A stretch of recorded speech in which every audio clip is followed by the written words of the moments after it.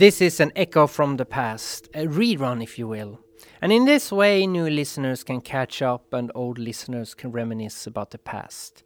Everybody wins. This one was released on the 16th of November 2014. And in this episode, I'm talking to Gart van Genip in Iquitos, Peru, when I was there many years ago. And we discuss his book. We discuss ayahuasca, Icaros, Iquitos, and many other things. Enjoy.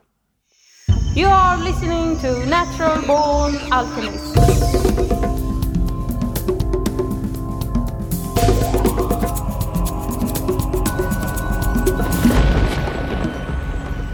Welcome. This is episode number 12 of the Natural Born Alchemist podcast. And my name is Alex and I'll be your host. And right now I'm in Iquitos in northern Peru, right where the Amazonian rainforest is located. And there's a lot of noise behind me, and that's heavy traffic in this early morning. All the motor taxis. And we are going to listen to now a conversation I had with an author called Gart van Genip. And I think that's how you pronounce it, I'm not sure. And I talked to him last night at Dawn on the Amazon Cafe. And we talked about his book. We talked about Iquitos, about shamanism, ayahuasca, and many other things. So please enjoy. Okay, so please tell me a little bit about your book, the name and what it's about. My book's title is Shamans and Charlatans. It's a novel, but it's based on my experiences living in Iquitos for 8 years. When I first moved here, I got to know ayahuasca. I learned a little bit about it. Later, when I was running a jungle lodge, I organized a number of ceremonies with different shamans. And shamans are healers, doctors, and there's a lot to tell about healing the way it's done here in Iquitos, from the traditional hospitals to the people who call themselves shamans. Of course, there's also a lot of people who are out just trying to make money and who don't mind cheating other people in the process. And so all the experiences I have with that, I turn into a story that's being told by several different characters. And it turned out to be a pretty nice book. I was pretty proud with the result. The ending is a surprise. It's about a man who lives in San Francisco and who is bored with his life. He has a midlife crisis. He's tired of his wife, and he has a dream. And in this dream, a shaman appears and summons him to come see him and heal his life, basically. This man is a skeptic. He doesn't believe all that stuff, but he decides, well, what the hell, I'm just burning all my bridges and I'm going to Iquitos and I'm going to find this shaman. And eventually he does. In the meantime, he meets all these different people here, a lot of characters who are based on real people. I would say the stories in the book are about 80% true and 20% fiction. And so in the end he finds what he's looking for, but there is a hidden element that doesn't come out until the very end of the story. So that's I don't want to give it away. So it's like a biographical book in a way. Part of it. One of the characters in the book is based on me, myself, the owner of a lodge in the jungle, and he tells a number of stories that are straight out of my own life, and I've told these stories to be as true as possible. So I haven't invented anything, I haven't added anything, I haven't made stuff up. But this person is telling a number of these stories. Some of the stories happen to the main character. The main character is not the person that is based on me. It's one of the people he meets here. And so it was a good way to tell a lot of those stories. People have been urging me to write a book about my experiences here, and I found that doing it in a form of a novel was the way that worked best for me. So that's how it came about. Yeah. So have you written other things, or was this the first try? This is my fifth book. I am from Holland. I grew up in the Netherlands, and when I lived there about 12 years ago, I wrote 3 books in Dutch that are what you would call youth adventure books, stories about 3 teenagers in high school who have all kinds of adventures. And I wrote those books that never went anywhere. They were never published. And I wasn't that motivated to pursue it. I just did it for fun. And then I wrote this book. I found out that these days you can easily self-publish books online, print to order. It doesn't cost a penny. And so whatever you write, you can have published, and you have to do your own promotion. And that works fine. And so I also published those 3 books that I'd already had on the shelf for 12 years. And I wrote a short booklet with an introduction to Iquitos as a city and the world of ayahuasca, to explain to people in a normal, down-to-earth manner what kind of a town this is, what its history is, and also what ayahuasca is and what it isn't. And that's only a 28-page booklet, but I think it's a fair and useful introduction for people who are interested in coming here for ayahuasca. And any advice if you come here to Iquitos? Because in the cafe we were sitting, we recently just had 2 charlatans, I guess you could say. Yes. And they were actually asking me if I wanted to go to their little jungle retreat and do ayahuasca with them. Yeah, these 2 are amazing. They're completely lost touch with reality. There's a lot of people like that here. Advice for people who want to come to Iquitos for ayahuasca is do your homework. Do your homework, prepare, find out online, get reviews, get references. There's a lot of information out there these days, but you have to find out which places are genuine, bona fide places where you can go and have a good experience. Never ever engage with people like these who are out on the street and who say that they can go someplace and you can have an ayahuasca experience. That's really a bad idea. And so do your homework. That's the best advice I can give people. Study the subject, stick to the diet before you go, take it seriously. Ayahuasca is not a joke. It's a very powerful jungle medicine, and it's to be taken very seriously. Fortunately, most people do. Most people who come here are well prepared and have the information they need and know what they're getting into, because it's not easy. Ayahuasca is not something you do for fun, and that's what people must realize.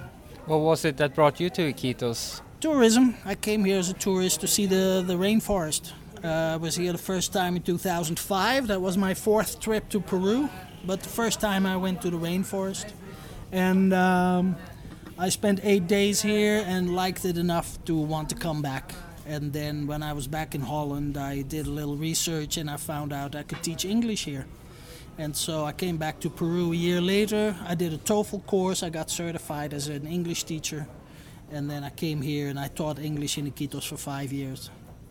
And then I went and took over the San Pedro Lodge. Yeah.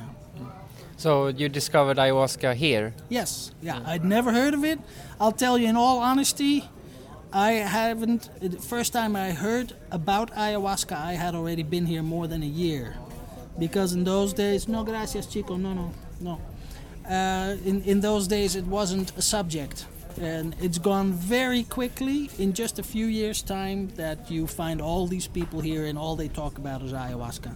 In 2006, 2007, nobody talked about it. Neither the local population, but also the tourists. It was then maybe 1% of all people came for the ayahuasca. And now it's 25%. So yeah, it's a double-edged sword, because it's very good that I think that many people in the West get exposed to this, because it can improve their lives and also probably infect the Western society, hopefully make it better. Yeah. But then it's also because when it becomes more popular, money gets involved and you get the charlatans, I guess. So. Yes, that's inevitable. That is part of it. That has also been a very big part of the debate locally about ayahuasca.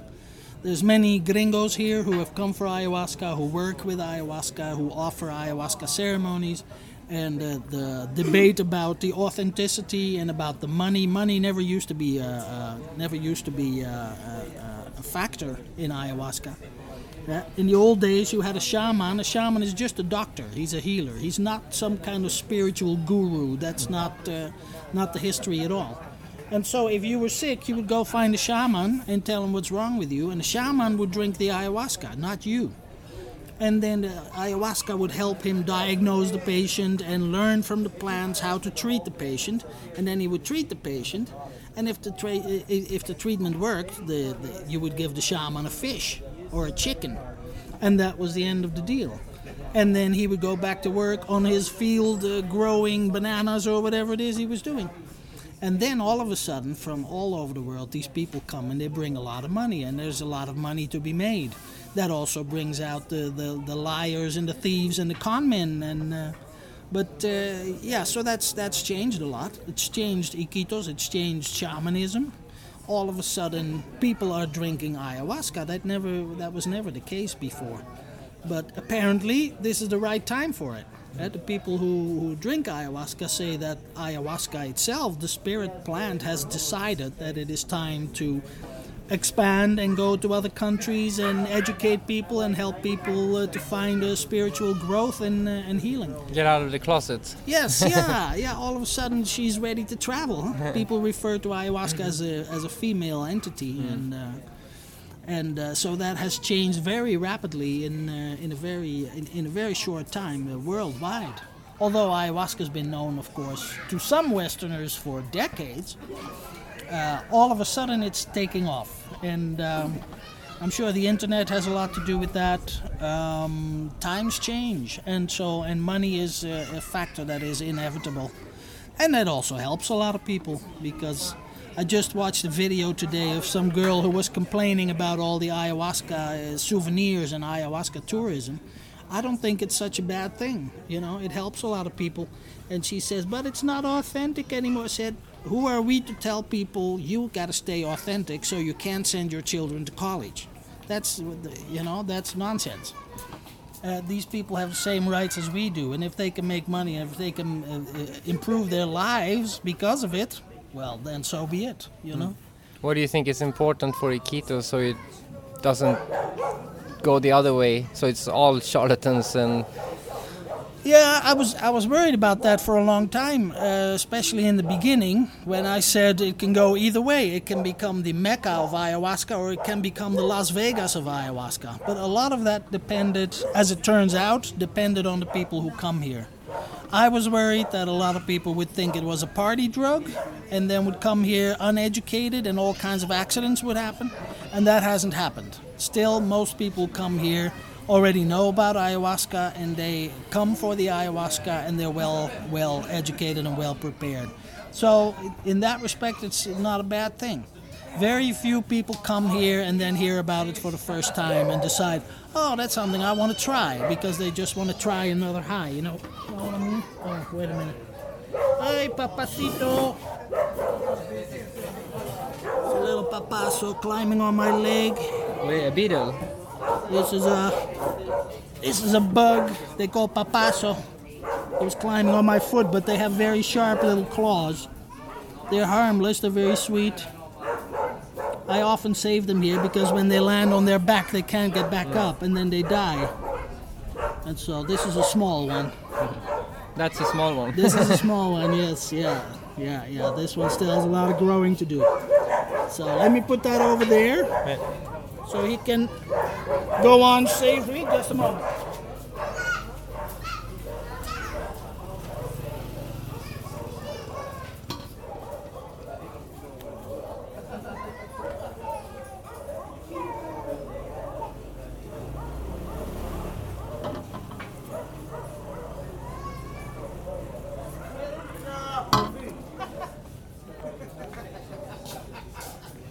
Okay. So what was your question? I can't remember. I think you answered it about how to take care of the growing popular. Yes, yeah. I like your description of the Mecca or the Las Vegas. Yes, yeah. I guess it's a little bit in between, but we lean toward the Mecca. And so most people come here for the right reasons. And many people here do a very good job taking care of those people and taking them to good places. A lot of gringos here work with ayahuasca and all for the right reasons. Not to make a lot of money, but to help people find what they're looking for. So it's in that way, it's going well, I think. Yeah. And yourself, are you? How often do you do a ceremony? Oh, not that often. I've done 6 ceremonies so far, and they were all individual ceremonies with a different shaman, and they haven't been spectacular experiences for me, not spiritually speaking. They've been very interesting experiences, and but I can't say that for me. I wish those dogs would shut up. I can't say that for me. It's been a very spiritual experience. So in that respect, I'm still searching to find that the proof of that. Because I came here, I was a skeptic, just like the man in my book. But I found that there are so many stories, so many how would you say that? Testimonies about what people experience, that I can only say it's not just your brain on drugs. There's something going on. There's something more to it. And I want to find out what that is. So that's why I stay interested. And I will probably do ayahuasca again and see what happens. And so, yeah, it's interesting. It's fascinating. Yeah. And for some people it can be, I consider myself my life before and after. So it's become very different for me. Okay. How many ceremonies have you done? I've been here twice, so it would be like 12 or 13 times. Yeah. But I consider each time one time, because even though there's like 7 ceremonies, they're all part of one big ceremony. Yeah, that wasn't the case for me. No. I just did one ceremony and then the whole time nothing, and then another one with another shaman. I just sat in Capitari for a week as a facilitator. I'm working with a friend of mine, Andy, and he organizes ayahuasca retreats, an entire week with Don Lucho, who's a shaman. And then people go through that whole thing that you probably did. You know, you stick to the diet, you have all kinds of cleansings and all kinds of baths, and you do a tobacco purge and what have you. And there were 4 ceremonies in a 5-day period. Maybe that's what you should try. Yeah, exactly. Yes, yeah, that's what I'm thinking about. I just have to see if I can, first of all, afford it, and if I can take the time off to do it, because I really have to take myself out of daily life and go to a retreat like that. So I'm considering that, and that will probably happen. I just don't know when. I'm not in a great hurry. No. Have you found a connection with the Icaros? Have you had good experience with the medicine songs? During the ceremonies that I participated in? Yeah. Yeah, I can't say so. No, I can't say so. There was one interesting experience that I haven't been able to figure out. Was my third one. I drank ayahuasca with a shaman who's a lady who lives deep in the jungle, about a day's travel from here. And I started to vomit, to purge, and I couldn't stop. It went on all night long. And she worked with me very intensively, singing the Icaros and with the mapacho smoke and with the agua florida, working. And at 6 o'clock in the morning, I was exhausted, I was empty, but I kept wanting to purge more. And then she came to me, and what she did was she put her lips on my head and sucked something out of my skull. And then she rolled over, and she was choking, and she was gagging, and she had, apparently on a spiritual level at least, removed something from my skull. And then she did the same thing on both of my temples, on each side of my head. And then after she had done that, then it was over. I stopped purging, and then I could finally go to sleep. And the next day I was a mess, but the day after that I felt fantastic. And she told me there was something there inside that ayahuasca was trying to get out, and it couldn't get it out, and so she had to help it a little. And that was, apart from a horrible experience, was a very interesting and amazing experience, because the effects lasted for months. I felt younger, I felt happier, I felt more energized. a very positive result, even though the ceremony and the whole night were just horrible. Yeah, but sometimes there is no bad trip. The bad ones are the good ones. Yes, yeah. I always say, and I say it in my book, I said every experience is better than no experience. Even if it's a bad experience, you're on a road, you're going somewhere. It's all a learning experience, good and bad. That doesn't make it pleasant, but it certainly has value of some kind. Yeah. But it can be hard when you're going through hard times, of course. Yeah. You never leave Iquitos? You never go back to Holland? I did. I did twice. It's a long story. I don't know how much room you have, but I did twice. I went back in 2010. I felt that as a teacher I couldn't make ends meet. I couldn't make enough money. And I was tired of asking people to help me out. And I went back to Holland, and I was there for 3 months, and I couldn't find anything else. No work anywhere. I was just getting too old. And I was miserable. And eventually my mother said, you have to go back to Iquitos. You're happier there than you are here, and I hate to see you like this. And so, even though I didn't know how I would make ends meet here, I came back. And then when I was back, I was just very happy, because this is really the place where I belong. And then soon after that, I got this job offer at the San Pedro Lodge, and I moved to San Pedro, and I ran the lodge there for 2.5 years. And that was a very good time. Yeah. And then I left again earlier this year after I'd had some really bad experiences on a personal level, and decided I was never going to come back, but the universe decided differently. I searched for work all over the world. The only thing I could find, in a nutshell, is the story. The only thing I could find was a job teaching English in Colombia. And when I got there, the whole project fell apart, and it didn't happen. And then I was stuck in Colombia with very little money and no work and no income, and in a bad situation. And eventually, the only option I had left was to come back to Iquitos. And so I did. I was gone for about 5 months. And then I traveled from Colombia via air and road and river to come back to Iquitos, and I just got back here about, about 2 months ago.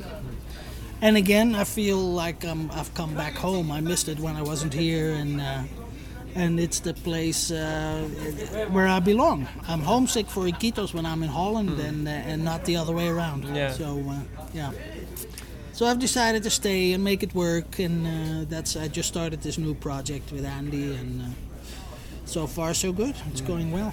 So how would you say, is Iquitos a poor place, or? In terms of wealth, money? Yeah, like the people, are they very poor, or? Yes, I would say so. There's 65% unemployment in Iquitos. And so people have to make do on a daily basis trying to earn a few soles. And they can do so in many different ways. They sell some food on the street, or they put a table outside their house. They sell some bananas and some oranges, and that's how they make a little bit of a living. There seems to be more motor taxis than people. Yes, there are many more, and there are at least 3 times as much as when I first arrived here. And so when I first arrived here, you didn't have things like traffic jams and things like that, and now you do.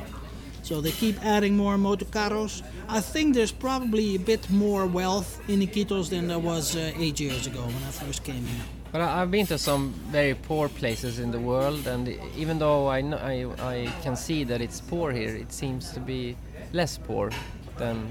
It's not like destitute. People are not hungry. No. Yes, that's true. People are not hungry, No. but that's because we live in a giant fruit basket. Yeah. And you can always go catch a fish. You can always find a banana. You can always do a little work, earn a few soles, and cook a pot of rice. That's all within people's means. If you go to Berlin, there's 50,000 people who live there, and they're all poor, but they all have something to do. They're all either carrying cargo from the boat to the market or whatever it is that they do, and they all make a few bucks. And nobody's rich, but nobody goes without food. people do go without basic health care and without good education, and their houses sometimes don't have walls. They're just a platform with a thatched roof over it. But you will see many satellite dishes and widescreen TVs, flat screen, what are these things called? So it's more like poor as far as rights, like the right to go to school and... Well, you know what it is in Berlin? When I take visitors there, they are all shocked at the poverty and the dirt. People live in their own dirt. The hygiene is terrible. But people live like that out of habit more than out of need, you know? And they live like that because that's where they're born. That's their home. That is what they know, what they're used to. And so they've lived like that for generations, and they're going to keep living like that. There's all kinds of NGOs who come here who want to help the people of Berlin, and they have all the best of intentions. And the people there are just not interested. They didn't ask for help. And you go there to help them, and they say like, oh, well, that's nice, thank you, you know? And then nothing changes because they're not interested. I'll give you one example. It's a good example. An NGO came here and went to Berlin, and they started to hand out free mosquito nets. And they had this educational program, teach the people how to use the mosquito nets, and say, look, if you put your baby, your children in the mosquito net at night, then they don't get malaria or dengue or something horrible like that. And the mosquito nets were impregnated, and mosquitoes would die if they even sat on them. And so, really good initiative, you know, and that could make a real difference. And they handed out the nets, and people said thank you. And then when they came back to check how it was going, all the nets were gone. And they said, why aren't you using the nets? And the people said, oh, they were so uncomfortable. It gets really warm inside. And so they took the nets and went fishing with them. And that's how it goes. And then the whole fact that you say you can prevent malaria and dengue if you use the nets, it's just not their style, you know? And it just doesn't stick. And they probably say, oh yeah, that's a good idea, but when it comes to actually doing it, then that's an entirely different story. And so all kinds of projects like that with people who mean really well don't go anywhere because people just consider malaria part of life. You know, it's like a disease and it's unpleasant, but you can get treatment for it and then it's over. And it's been like that for generations. Have you seen anything about like oil companies and all these trying to extract their resources and stealing land and this? Have you had this experience? Not personally, no. That's all very much hidden outside of the city. Some people get work from oil companies and they go out there and nobody really knows what goes on there. Sometimes you see stories in the press. Sometimes there are protests from the natives, from indigenous peoples. So you know what's going on, but it's very invisible. Oil companies here present themselves as if they are our biggest friends, and they sponsor all kinds of stuff and make it look like they are the best thing since sliced bread. But the reality is, of course, that they destroy the forest and they poison the rivers and they kill the people. That's basically the bottom line. But it's all very, very obscure. You don't get confronted with that a lot if you live here. Because there are some NGOs who work trying to stop the oil companies. Yes. That's probably a better tactic than giving out mosquito nets. Yeah, that's one thing. You know, the war is fought in many battles and many battlefields, and you have to pick your battles. And some things can be won, and some things cannot. And you can have a protest in the street, or you can sit down with the big boys at the table and negotiate. And you have to fight it on every level. I know a few people here who do good work in that respect, who are also trying to protect the rainforest, who are actually sitting down at the table with the government, at government level, with the Ministry of Agriculture and things like that, Ministry of Tourism. And it's very difficult because there's a lot of money involved, and there are big companies involved who don't give a rat's ass about the rainforest, who just want to make a lot of money. And that's very hard to fight.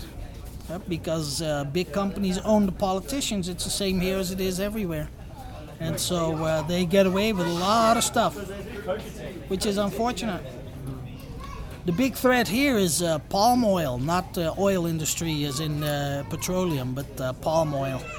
That's the biggest threat to the rainforest here. And people don't know that palm oil is in most products you buy, like shampoo and candy and everything. Yeah, shampoo, soap, I don't know what else. You can use it for food, but you can also use it for beauty products. It's in a lot of stuff, and it is terribly, terribly damaging to the rainforest. These companies that have destroyed Indonesia are coming here to Peru, and they want to do it again. And that is actually the biggest threat. There was a plan. I don't know where it stands now. A friend of mine is trying to fight this with his organization. There's a plan to cut down half of the Peruvian rainforest. And we're talking about 17 million hectares that they want to destroy and turn into palm oil plantations. If that happens, then the entire Peruvian Amazon rainforest is doomed. And that would be a crime against humanity, because it'll mean the end of humankind as we know it. And but yeah, the sheer size of it, the volume, and this is backed by a company, no, I shouldn't say a company, conglomerate, a Peruvian conglomerate called the Romero Group. You can look them up online. The Romero Group owns 25% of the Peruvian economy. In terms of retail, in terms of wholesale companies, 25% of the entire Peruvian economy is in their hands. So they have more money than God, and they can pretty much do what they want. Whatever they say goes, because they own the politicians. And so they are trying to push this through. They have already started here in a place called Tamsiaku. If you go there, you will find something like 5,000 hectares of rainforest destroyed without a permit. And then once it is destroyed, they say, oops, oh, well, we didn't have a permit. But now that it's gone anyway, let's use it. And then that's how they get a permit after the facts, and then just legalize what was an illegal clearing of the rainforest. These people need to do some ayahuasca ceremonies. Yes, they do. Yes, yeah. that would have some interesting impact. Yes, I'm sure. Yeah. But yeah, totally obsessed with money, and money outrules everything. You know, I said, you know what? In 15, 20 years, you're going to have to eat your money and drink your oil, because then there won't be anything else left. And I'm really not optimistic in that respect. I think it's a very dire situation here. But there is this theory, it's also spreading online, and that maybe this is why ayahuasca is out of the closet, because it makes the West more aware of this place. Yes, well, yes and no. To a certain extent that's true. I often believe that it is it is the ayahuasca in crowd preaching to itself, and that we're just telling each other about this shift, this awakening, this enlightenment that's going around the world. I think that it's a nice idea. I think it's wishful thinking. I don't think it's happening. And we're just telling each other this, and we keep confirming it, and then we say, everybody's talking about it, but how many people are really talking about it? I think it's a very limited group, and that these stories just keep circulating within that group. And although, you know, I mean, yes, it is expanding somewhat, but I think the vast majority of people are more concerned about their daily lives, and about their soap operas, and about the electronic gadgets they want, and the money they make, and not at all aware or concerned about these issues. I think most people dismiss it as just the next fad. You know, whether it was Zen or it was hippiedom or it was whatever fad there was. Like every 10 years you have something else. No, but I mean, like, some people can come here, they have an experience, they feel like, oh, we should protect the Amazon. Yeah. They go back and they make moves. Yeah, but what do they do, really? What do they do? Because I always say the whole world is concerned about the rainforest, except the people who live there. The people who live here don't give a damn. If you go out in the forest and see what people do who live there, to them a tree is a nuisance. A tree is just in the way. If they need a new field to grow some crops, they will burn it down. They don't care. And to them, it doesn't have monetary value. To them, it's just like, just get rid of it. and they will sell it off for a handful of soles. You know, you have around Iquitos, you have a number of sawmills where wood is being processed. These sawmills are in the hands of maybe a dozen people who make a lot of money with wood. The people who work there make 10, 15 soles per day. They have to raise a family of an average of 6 children on that kind of money. And they don't care. They are working hard to destroy this rainforest, which disappears at a rate of 2 football fields per second worldwide. And they just care about making the money and raising their families and how many trees it costs or what the consequences are for the environment. They're totally ignorant about it, and they don't care. They don't care.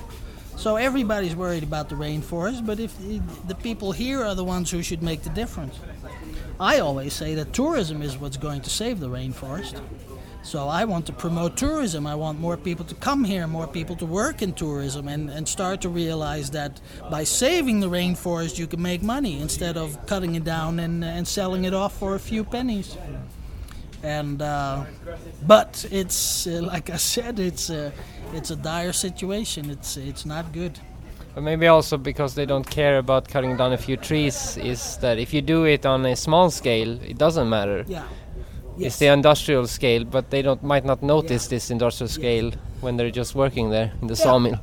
Yeah, that's true. It's sheer ignorance. These are people without an education, people who can barely read and write, you know. And they have always believed that, as it is with everything, that there is always more, that there's an infinite number of trees and animals and birds and what have you, and that cannot be destroyed or that will never disappear. They just don't get it, you know. I mean, even if you look here at the market where all kinds of animals are sold and people just think, oh, there will always be more. It doesn't matter. It doesn't matter if hundreds of thousands of turtle eggs are being cooked and sold at the market, and people pay a few soles and eat a few eggs, and they don't realize that they're actually eating a species that is on the brink of extinction. And just when you talk to them about it, they look at you like you're some crazy alien, you know, and they go like, they just shrug and laugh it off and have no answer and really don't care. And so there's a lack of education. And if you want to educate people about this and really start changing behavior and changing perceptions, that takes an entire generation. That's not something you can do within a year or so. So it doesn't look good. This area here in Peru is the rainforest with the least damage in the world from logging and slash and burn and what have you. But it doesn't look good. Between 2002 and 2012, how much was it again? I think it was 15 million hectares. Or was it 1.5 million? I can't remember now. No, it was 1.5 million per year. It was like 15 million hectares of rainforest have disappeared in Peru. You know, to what? To all those kinds of things, to logging and to agriculture and all kinds of things, and that is a lot. 15 million hectares. Imagine that. Every 10 years. Yeah. That's a lot. Have you ever managed to see a jaguar in the wild? No. That's next to impossible. Yeah. Even if you go on a deep jungle expedition, it's very hard. It's a matter of luck. If you're lucky, you will see one. Yeah. But that takes a real expedition, takes a lot of money and a journey. That's why there's so few jaguar documentaries. Yeah, maybe, yeah.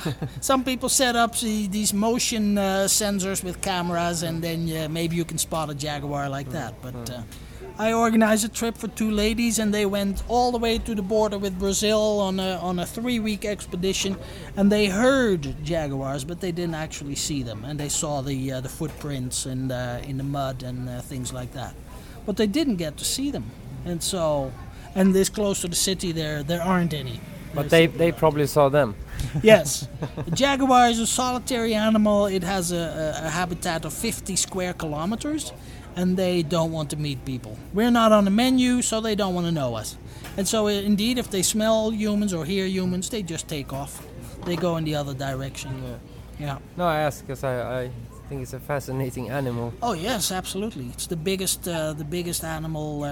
The biggest mammal in the forest. Yeah, if you don't count the dolphins and and the manatees, which are water animals. Yeah. So, if people want to get hold of your book, Yes. how do they do that? Amazon.com.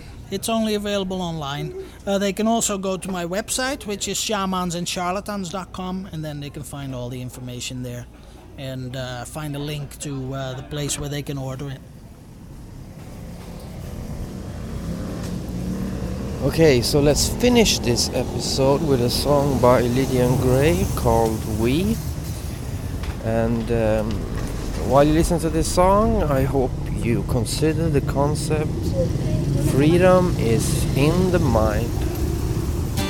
We play the game and we live the life.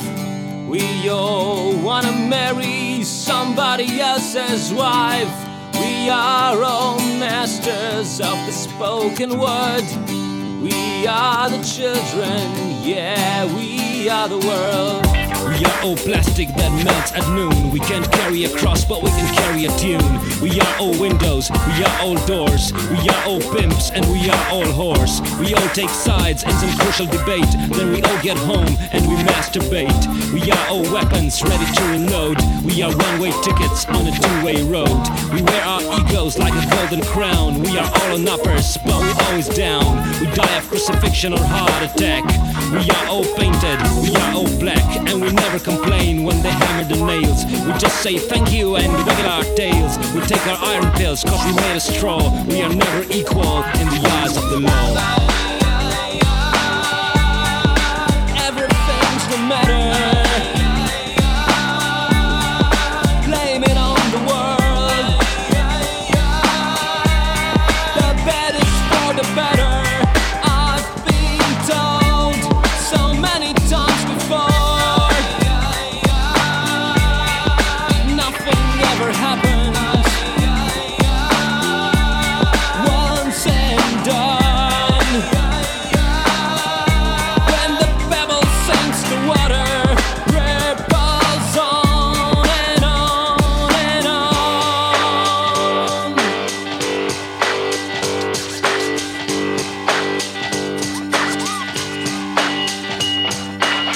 We confront our fears, but we never dare. We are all strangers somewhere. We are open-minded, but our eyes are closed for the sake of prophets who have overdosed. We are so artistic, we are so intense, with the new bisensual heterosapiens. We are all lesbian, we are all gay. We have so many words and nothing to say. We are all thinkers and reasonably sane. We live for causes and we die in vain. We put our faith in the neon star. We're all fucking liars, that's what we are. We are all water, we are all stone. We are all water, we are all stone. We are all water, we are all stone. We are all together, we are so alone. When I talk to God, it's called prayer. When God talks to me, it's called schizophrenia. And as we stand here naked, waiting for applause, we know there's a reason, but there's no cause. And as we hold our keys to the cosmic gate, there's one thing that scares me. Maybe it's getting late. Everything's the matter.